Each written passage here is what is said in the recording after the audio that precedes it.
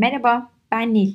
Kendi kendime sorduğum bazı soruları, üzerine kafa yorduğum sorunları, doğrusu yanlışı var mıdır karar veremediğim konuları, bazen de sadece merak ettiklerimi arkadaşlarıma soruyorum.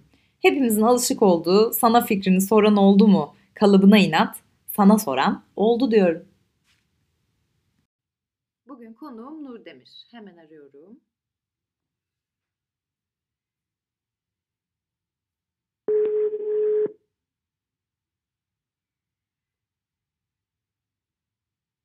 Alo. Nurçu, Merhaba Nilciğim, nasılsın? iyiyim sen nasılsın? İyiyim vallahi konuşamadık uzun süredir ya. Evet bak seni işte programa davet ederek hasretimizi gidereyim dedim. Gerçekten süper oldu. Bakalım neler yaşayacağım. Nur kimdir? Bize bir anlat önce. Anlatayım hemen. Şimdi öncelikle eski bir reklamcı. Şu anda da bir çocuk kitapları yazarı olarak hayatıma devam ediyorum. 5 yaşında bir kızım var. Ona kendim bakıyorum. Bir yandan da hem ona hem de diğer çocuklara hikayeler yazıyorum. Çok tatlı. Tatlışko bir yaşamım var diyebiliriz. O zaman madem Güzel geliyor kulağa yani. evet güzel geliyor uzaktan. İçini Evet. bilemiyoruz. İlk sorum o zaman annelikle ilgili olacak. Tamam. Ya anne olmak, anne olmadan önce de sonra da kadınlar üzerinde bir baskı mı? Yani işte sen şöyle bir anne olmalısın, böyle yapmalısın, çocuğunu şöyle büyütmelisin falan gibi sürekli birileri dürtüp duruyor ya. Bu seni rahatsız Evet. ediyor mu bu yönlendirmeler? Her zaman dayatılan bir kavram zaten. Yani ben mesela anne olmasaydım gerçekten şu an üzülen ve neden ben anne olamadım diye sorgulayan biri olurdum kesin. Hmm. Ya ben bunalıma falan girerdim %100. İyi ki olabildim diye düşünüyorum. Umarım isteyen herkes de olabilir. Çünkü her zaman anneler yüceltiyor. Yani anne sen ve bir ailen varsa bu toplumda kabul gören ve takdir edilen bir kişisin. Yani böyle bir kimlik var. Hmm. Diğer taraftan da kendi içimizde birbirimize yaptığımız yani annelerin birbirine yaptığı bir e, şey var yani bir baskı var. Özellikle bu sosyal medyadaki mükemmel annelerin birbirine yaptığı bir baskı. Yani onları görüyorsun çok süper kilo veriyorlar, harika yemekler yapıyorlar. Her zaman bakımlılar. Hani onları görüp bunalıma giren de bir anne kesimi var. Kesin. Bir yandan ilham veren ve çok tatlı anneler var. Bilmiyorum kendine bir model seçip galiba oradan ilerliyorsun. Evet.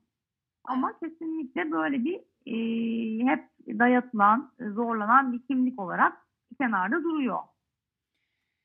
Evet, yani bilmiyorum ben biliyorsun sen hep bana dersin hani darısı başına Nilcim falan diye. Hani ben hiç istemiyorum ama Evet ben hep bile ben seni bir anne diye evliliğe yolluyorum. Anneanne gibi oluyorsun çünkü evlenince galiba. Niye öyle bilmiyorum. yani ben bile uzaktan o anne baskısını hani kendi kendime yaşamamama rağmen sizin üzerinizde hissediyorum gerçekten. Çünkü çocukları mükemmel yapmaya çalışmak bir yana o ayrı bir tartışma konusu. Gerçekten annelerin de sürekli mükemmel olmaya çalışması. Yani mümkün olmayan bir şeyi denemeye çok gerek yok. Yani gayret göster, çaba göster, iyi bir anne ol ama yani mükemmel olamazsın. Her şeyi bir arada yapamazsın. Doğru da değil zaten yapma yani.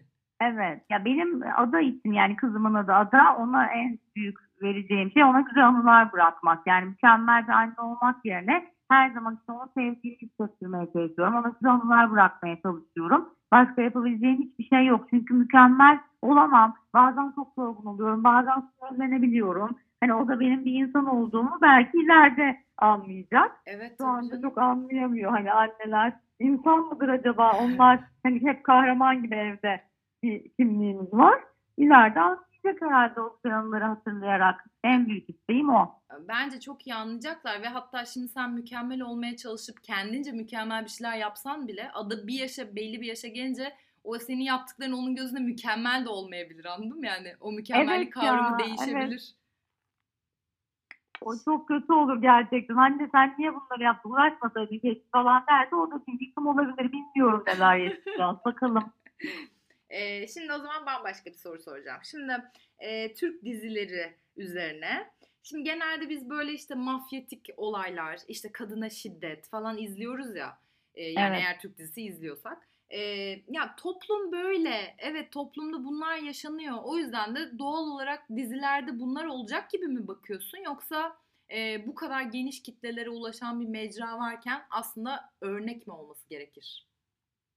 Ya şimdi bu Türk dizisi izlemiyorum klişesini yapacağım galiba şu anda. Ama az çok konularını biliyorsundur ya. Tabii yani bilmiyorum ama gerçekten izleyemiyorum. Çok da izlemek isterdim.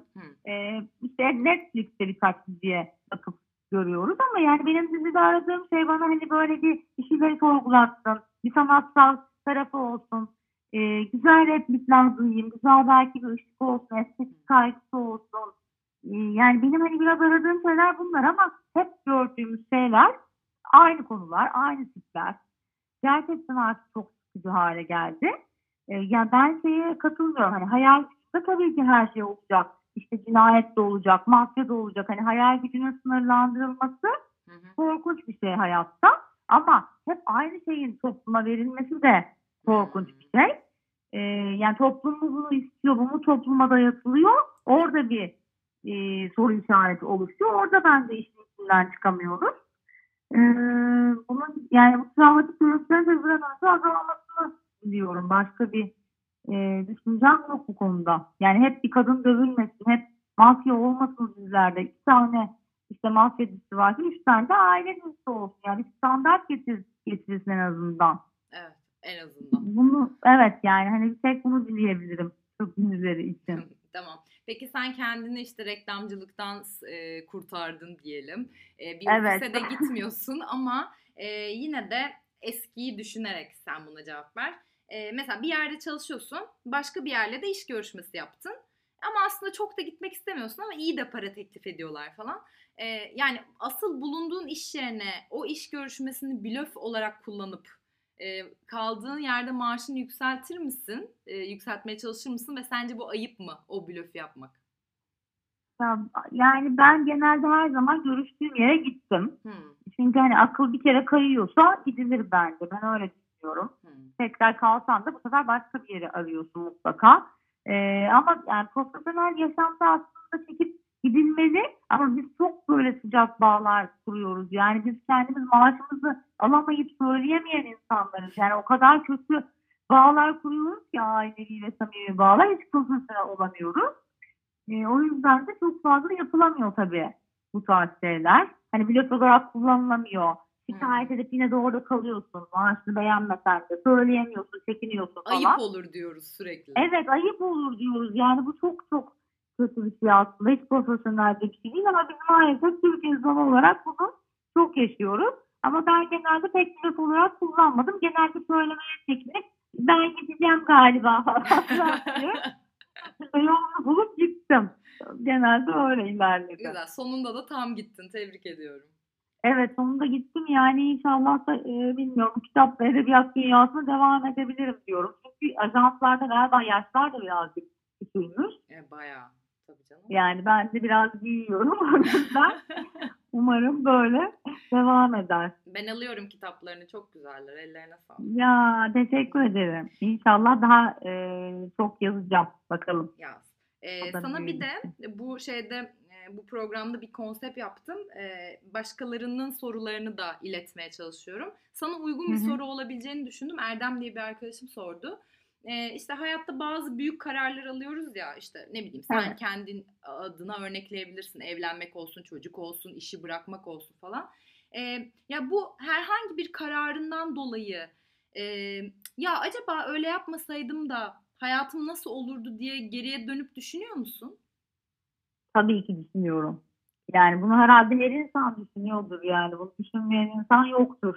Pişman olduğun bir şey oluyor mu? Yoksa genelde iyi yaptım mı diyorsun? Ben genelde iyi yaptım diyorum. Ama hani acaba öbür tarafa gitseydim ne olur diyor. Her zaman bir sorguluyorum yani. Hani o bir hayal dünyasında bir soru işareti olarak kalıyor. Ama bir şekilde de hayat beni buraya getirdiyse demek ki doğru kararı verdim. Çünkü şu anda iyi görünüyor. Hani kötü görünseydi belki pişman olurdu ama iyi göründüğü için hiç pişmanlık duymadan demek ki doğru yolmuş diyorum. Ama her zaman bir böyle bir bazen minik minik soru işaretleri görünebiliyor tabii ki. Ya o bilmediğin, yaşamadığın şeyi sorgulamak bir yandan da çok tatlı bir şey ya. Acaba böyle mi olurdu yoksa şöyle mi olurdu falan. Tabii onlar hep roman konuları zaten. Yani bir şekilde onlar da filmler, romanlara konu olur. O zaman çok teşekkür ediyorum. Senin bana iletebileceğin bir soru var mı? Hazırlayabildin mi? O zaman ben de şeyi sorayım. Herkes çocuk sahibi olmalı mı? Hayır. Direkt Ya cevap vereyim. direkt onu sorayım o zaman. Birileri de bana cevap versin. Bence harika. Peki Olmalı. bunu bir Evet. çocuk sahibine mi sormalıyım sence, bekara mı sormalıyım? Bence ikisine de sor ya. Bakalım farklı cevaplar nasıl olacak. Okey. Türkiye'nin nabzını tutuyoruz. Teşekkürler. Aynen öyle bir deney yapalım bakalım. Çok teşekkür ederim katıldığın için. Çok öpüyorum. Ben teşekkür ederim. Ayrıca çok güzel bir fikir olmuş. İnşallah çok güzel insanlara ulaşır. Güzel alkışlar alır. Ay, çok Yorumlar alır tatlısın. Çok inşallah. teşekkür ederim. Evdekilere selam. Tamam çok Öpüyorum. teşekkür Hadi ediyorum hoşça kal. ben de. Bay bay. Bay bay. Bye.